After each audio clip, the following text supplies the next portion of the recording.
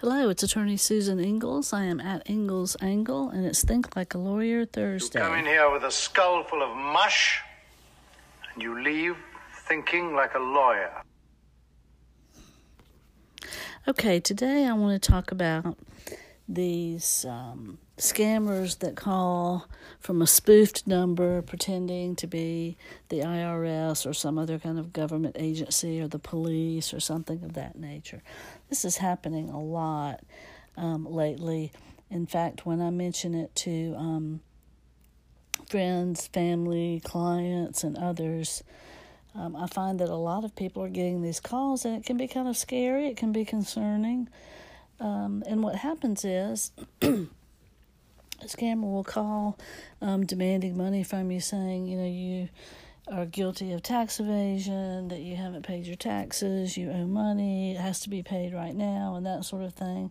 And it can be kind of scary, especially for people who don't realize how many kinds of scams are out there. So, in the last week, I have gotten a spoof phone call from a recording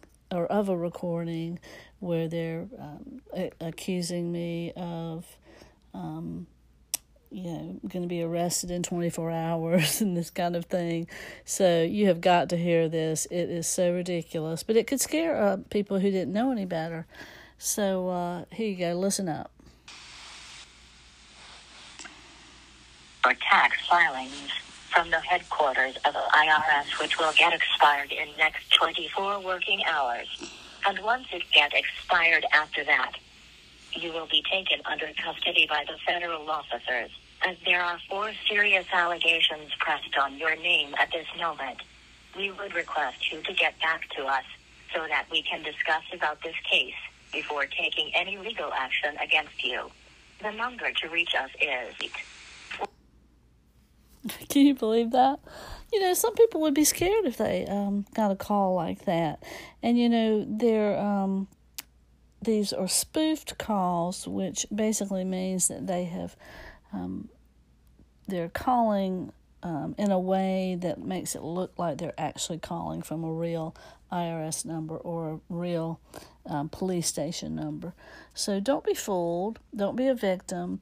Just remember that although the IRS does use private debt collectors now, there's a few things that they're not going to do. One of the most important things is they're not going to demand that you pay taxes without having given you notice of what is owed or that something is owed, or giving you an opportunity to appeal the amount that they say you owe.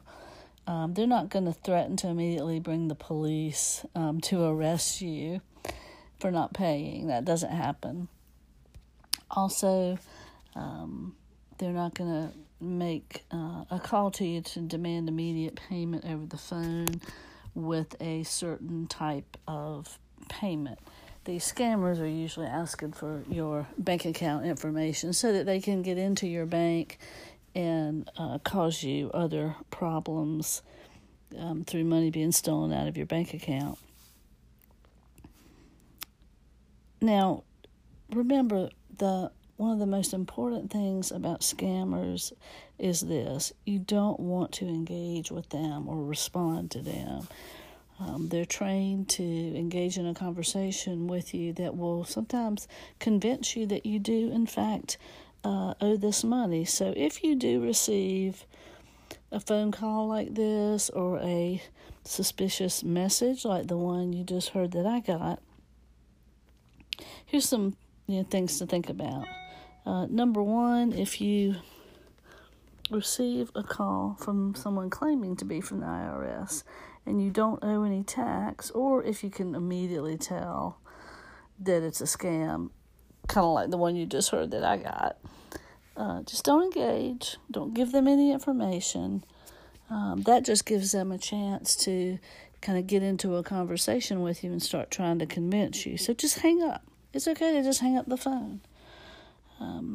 Also, don't call them back. In the message that I got, a phone number was left, And, of course, I didn't call back the phone number because, again, they will just try to engage you in conversation to try to convince you that they really are the IRS and that you really do owe money and you're going to go to jail if you don't pay it. Also, if you think that maybe you do owe a tax and you're a little worried about it, still, don't give out any information. Call the IRS directly, and their number is 1-800-829-1040, and you can discuss your specific situation with them. They're going to give you a chance to work out some way of paying the tax debt. They're not going to demand immediate full payment from your bank account. You can also contact TIGTA, which is the Treasury Inspector General for Tax Administration.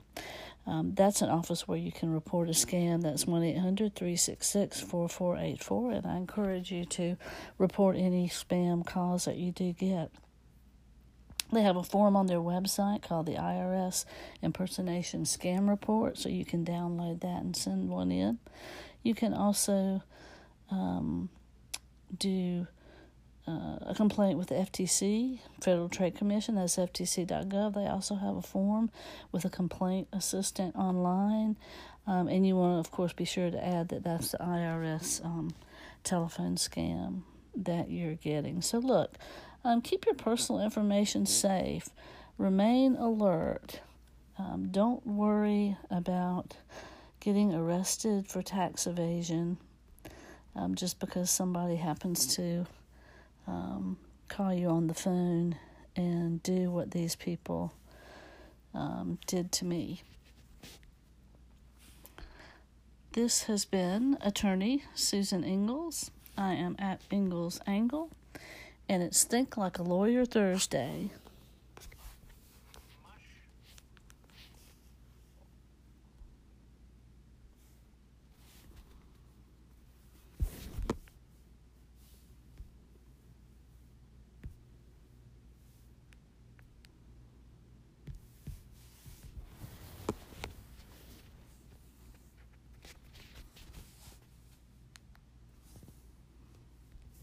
You come in here with a skull full of mush, and you leave thinking like a lawyer.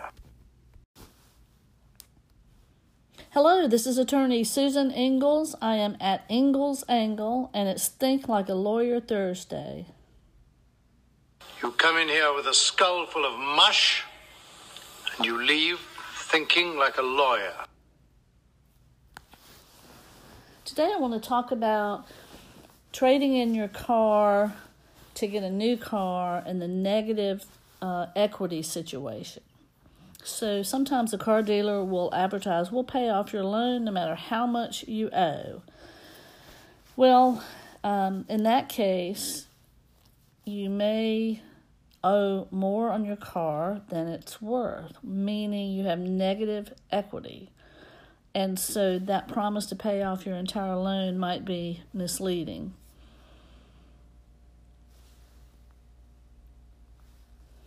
So, for example, maybe you want to trade in your car for a newer model. Your loan payoff is $18,000, but your car is only worth $15,000. So you have negative equity of $3,000. And that has to be paid off in full when you trade in your vehicle. So if the dealer promises to pay off the $3,000, it shouldn't be included in your new car loan. But some dealers do add the $3,000 to the loan for your new car, deduct the amount from your down payment, or do both things. In either case, that's going to increase your monthly payment. Not only would the $3,000 be added to the principal, but you would also be financing it or paying additional interest on it. So understanding how that negative equity situation works in a trade-in of your vehicle situation will help you hopefully make a better informed choice about purchasing and financing a car, and help you identify whether the claim in that car ad that promises to pay off your loan is really true or not. You know, federal law does require that before you sign a contract to finance the purchase of a car, the dealer has to give you certain disclosures about the cost of that credit. So read those disclosures and look for the details about that down payment and the amount financed. Be sure that you understand how your negative equity in that trade-in is going to be treated before you sign the contract. Otherwise, you may wind up paying a whole lot more than what you were thinking. You can figure out what your current car is worth before negotiating that purchase of a new car by visiting the NADA guide or the National Automobile Dealers Association or the Kelley Blue Book.